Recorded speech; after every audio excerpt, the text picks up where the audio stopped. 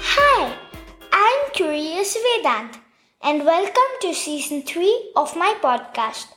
Today, my guest is Wani Zeng, the co-founder of Effective Altruism Singapore.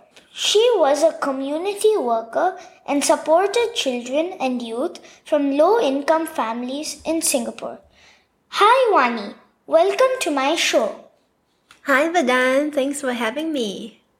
Yeah, this will be really fun. I've learned a lot about effective altruism from all the meetups that have hosted. And yeah, I've learned a lot. That's so nice to hear. Yes, it's been nice to have you around in some of the meetups. Yeah. So Wani, I know what effective means and I know what altruism means. I'm curious to know, what is effective altruism? That's a good question. So as you know, altruism is about being compassionate. It's about helping others. And effective is about what works. It's about being able to do it better. So effective altruism is actually about how can we actually do good in ways that work. And it's because we have limited resources in our lives, and it's useful to consider these options. And when we take an effective altruism approach, we combine our head and our heart. We would ask ourselves, is there any evidence that certain things that we're doing actually is helpful or is working? And that way, we're hoping that we can do the most good that we can when we try to do good. Effective altruism, in this way, it's a philosophical approach, but it actually also refers to a global community of people who cares about doing good, the most good that we can. Being an effective good person? Well, good person is a very big word. I think everybody generally tries to be good. It's more about the actions that we can take. How can we actually do it better with more information? Combining the head, the thinking part of us when we try to do good. Nice. That sounds very inspirational. Why is it not enough to just be altruistic? That's a really good question. So as mentioned just now, every one of us has limited resources, right? So resources as in we have limited time in this world and we have limited money. We have many other types of resources, but let's just imagine these two types. So there are also many social issues in the world that we can try to do something to help.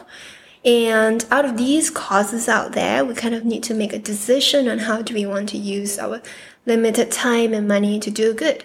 So effective altruism provides you with this approach on figuring out the different things that you can choose from.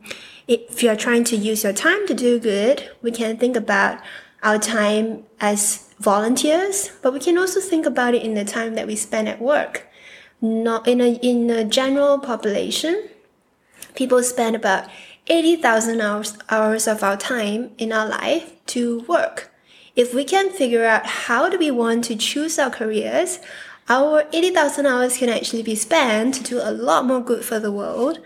And we live in Singapore, so it's a place where people have the ability to give. And if we actually consider where can we choose to give, the money that we give to could potentially save a lot more lives.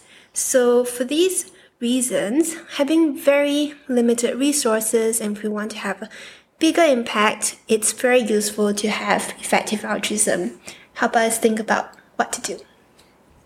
And I've heard about an organization called 80,000 Hours.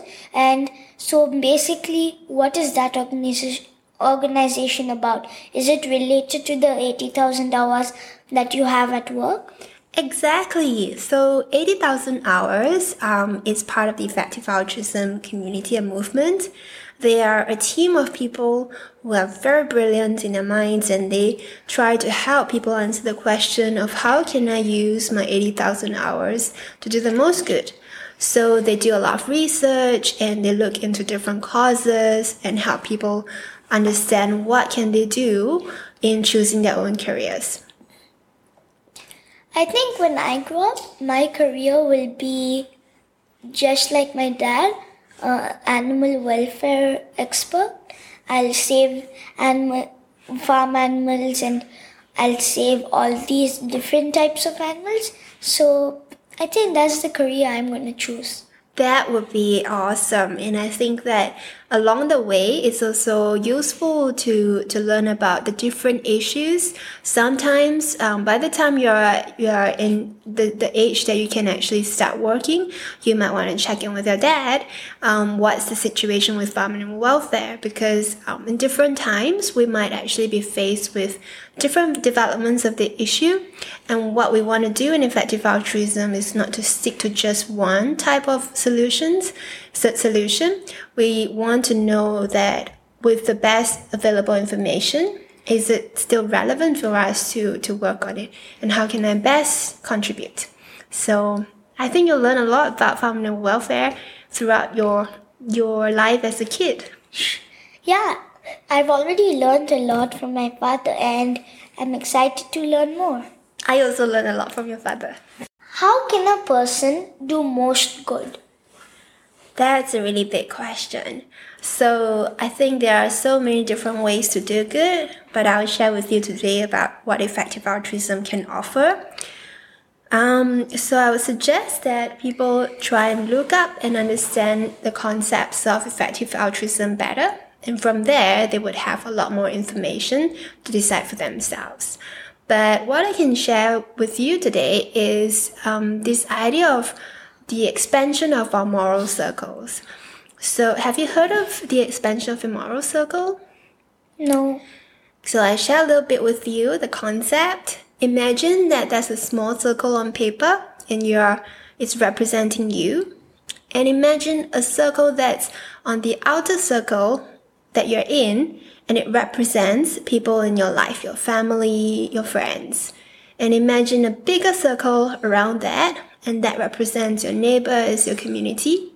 And more circles are surrounding the circle that represents you. So what it means is that this expansion of our moral circle is trying to get us to imagine and care about not just people closest to our lives, but also people that are far away from us, who might have different needs and help that they can get from others. And it also includes circles that represent non-human animals, sentient beings that can have the ability to feel pain, to suffer, and also having circles that actually represent people that are not born yet, future generations. So the idea of expanding our moral circle is relevant to how we can do the most good, because we oftentimes just think about people closest to us. We don't really think about how can we help those that we've never met. And considering this idea allows us to imagine, with our limited resources, is there a better way to use them? And are there paths that we haven't thought of before that can help us allocate our resources and time? For example, like you mentioned what your dad does, there are billions of animals in this world who are in factory farms. So we generally don't think about these animals because we never really think about that much in our lives. But when we consider the expansion of our moral circles, we would consider about the lives they're living, the quantity of animals, and how neglected the issue is. And from there, if we feel that we're well placed to do something, we can then act on it. Even if this is not human animals, we might not look like them, we might not behave like them, but if we believe that these are beings that requires our support and help, we would then be able to do something to help them. Is that confusing or is it helpful? Very helpful. I'm glad. So, I think of farm animals a lot, like probably since I was 2 years old, because I've heard my dad talk, like on meetings or just talking to his friends about all the issues, and I've learned a lot. So I think about them almost every day.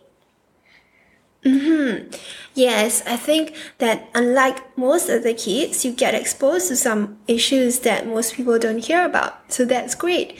And this idea of expanding our moral circles and trying to do the most good helps us consider issues that are not really easily heard of in most people's lives.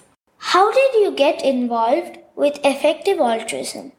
That's an interesting question as well. So it goes more than 10 years back. I read this book written by Peter Singer. He's a philosopher. The title of the book was Is the Life You Can Save? And so when I first got into the book, Peter Singer is telling us about how people who live very far away from us, it's a possibility for us to make a difference in some people's lives that we would never ever meet. And he's talking about the issue of global poverty. And that there are many people in the world who say that there's nothing that I can do about an issue that's so far away. But Peter Singer's book, The Life You Can Save, argues that that's not true. That there are actually many, many methods that we can do without changing much about our lives, such as donating to certain organizations that are very effective, that we can actually help save other people's lives, especially people who are living in extreme poverty in parts of the world. But there was no effective altruism back then. I only heard about effective altruism from his TED Talk in 2013. And from there, I started to meet more people online and in person who talked to me about effective altruism. And over time, I then started the community with like-minded people here in Singapore, and got to know a lot more people who are interested in effective altruism from. Wow. I mean, the first time I heard of effective altruism was actually in Singapore, like a few months ago. Since then, when we've had all the meets at my house and all of that, I've been listening and I've learned a lot about effective altruism. Yeah, I wish we're able to meet more in person, but unfortunately due to the situation here with COVID, we can only meet very few people and when it's allowed. So I'm so glad that we got to know each other through effective altruism. When you said you heard the TED Talk of Peter Singer's, even I heard it like just a few days ago. That's cool. He also had a website or an organization with the same name, The Life You Can Save. Exactly. So yeah, that's why when you said you read that book, I was thinking I've heard that name somewhere. That's the same one. What does Effective Altruism Singapore do, and what is your role in it? That's a good question. So Effective Altruism Singapore is a community of people who are interested in doing good better. And your mom and dad are also a part of it. And I count you as a part of it. So ES Singapore organizes community meetups, events, and reading groups sometimes. We conduct fellowships and workshops for people who want to learn how they can get involved with effective altruism ideas and take action. So ES Singapore also organize an annual conference when we can manage with having it around. In these conferences, we have local and international speakers to share with us their latest work and ideas. This is helpful for the community to stay up to date with what's happening and any new initiatives. And I think people also like meeting like-minded people in person. So we also help people with questions about, say, if they read about effective altruism and they want to get some advice to know more people, can point them to resources and research and also connect them with people who might be able to help them answer their questions better. So these are some of the ways we try to be helpful for people who are interested in the ideas or in how they can do good differently, do good better. What can my listeners and I do to become effective altruists? That's such a practical question. First of all, I think that if your listeners haven't heard of effective altruism, it's to maybe Google it or maybe go to eahub.org and check out the community that's out there. Doing a quick search online gives people a lot of resources, including past talks as well as websites and information that they can learn more about effective altruism. If people actually feel ready enough, they can also think about the donation choices. Where can they choose to donate differently that could potentially help them make more difference with the amount that they donate? For example, I recommend checking out givewell.org. They have a lot of charities that they recommend that are very thoroughly researched and they're very cost effective to give towards.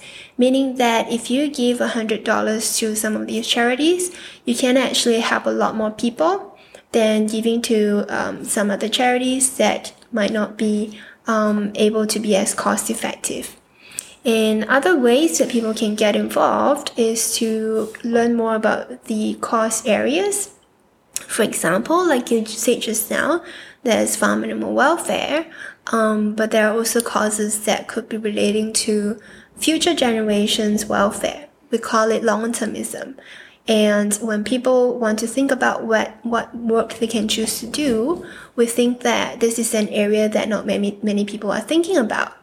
Are there ways that you can ensure that future generation will be living in a world that is good to live in, that their well-being will be good?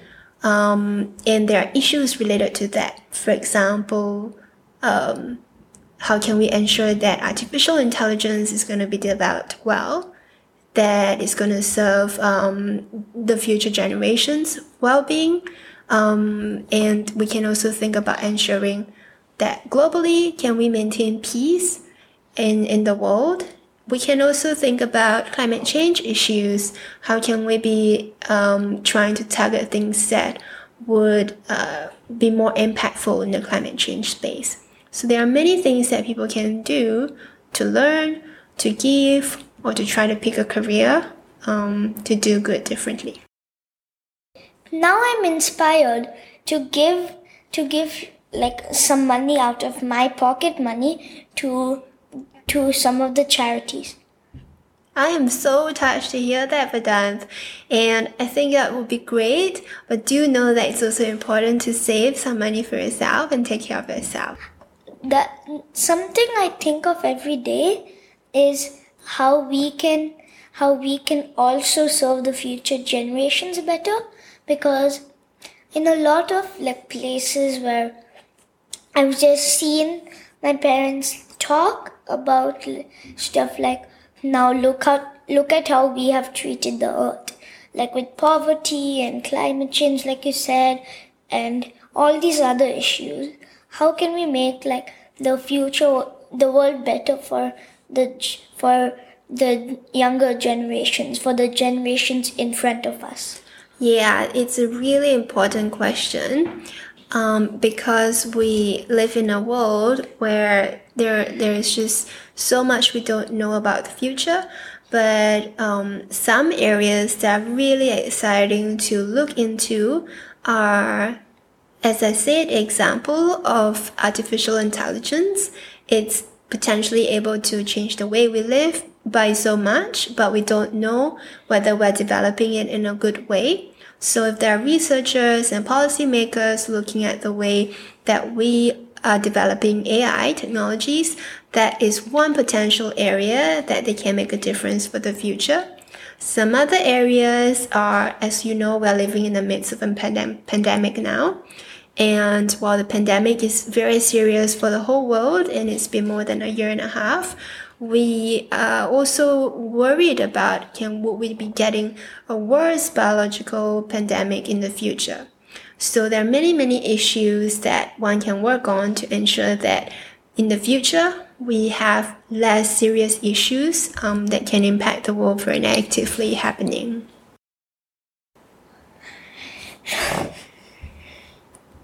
I'm feeling sad. Oh, don't be. For everyone that's suffering all of this. Yes, it's very tough time, and I think we're very lucky where we are. And it's very important for also to your listeners that if they are struggling, we need to take care of our own selves, our mental health and well-being is a priority. In order to be well, then we can actually do good for others. So I hope that people would remember that as well, that mental health for our own self is also very important. Dear listeners, the links to givewell.org and eahub.org will be there in the show notes. I have heard that you have backpacked across many countries. Can you share your experiences? Oh, that was such a while ago. Sure, I'll be excited to share. Speaking of it now, seems very surreal, but that was pre-COVID. I was very lucky to be able to travel around Southeast Asia and parts of South Asia for a period of time. And the countries that I visited are quite different culturally from Singapore. Although Singapore is in Southeast Asia, I've always felt that the region looks very different, and I've been very curious. So when I traveled, I took the bus, I took the trains, and I met many different types of people in the region, and they lived many different types of lives. But I found something very interesting, which is that despite different languages and religions and ethnicities and cultures, we all actually have a lot more common in our lives as humans. So that was a very memorable trip, and I visited a lot of... Even when I moved to Singapore with my parents, we were thinking of going all around Southeast Asia, like Indonesia and Thailand and Malaysia and all of those places, but none of it ever happened because of COVID. Yeah, it's you moved here in a very interesting period where life looks very different. I was very lucky to visit Vietnam, Cambodia, Laos, Myanmar, and as well as India and Nepal. So these are very different places, but very interesting. Yeah, I've been to Cambodia before. Oh, did you see the Angkor Wat? I did. It's so huge. Yeah, very huge. It's incredible that people used to be able to build that. Yeah. Even now we can't build things like that. I mean, we can, but not out of stone. The engineering is something that I cannot fathom. Yeah, and like the carving that they used, that's really nice. It is. Like all the statues of the gods and all of that. It's really fascinating. It is, and it's a bit of a shame that it was destroyed a little during the Khmer Rouge regime. And I think that part, luckily, they were able to preserve a lot of the Angkor Wat area and temples. So I'm so glad that we are still able to appreciate the engineering from that time. I went there when I was 2 years old. And I can remember it was really nice. I was sitting on my dad's shoulder and using his head as a table for mangoes and watermelons. That's so cute. Yeah, it was. What did you want to be as a child? I haven't been asked the question for so long. I think people don't really talk about the childhood ambition. So let me think. I think I wanted to be a teacher because I had a lot of role models, and I think I admired my teachers. So I can remember that when I was a child, I would do pretend play with my sister and make her listen to me like I'm the teacher. But she's actually a teacher now and I'm not. Yep, even I was thinking of being a teacher, but then I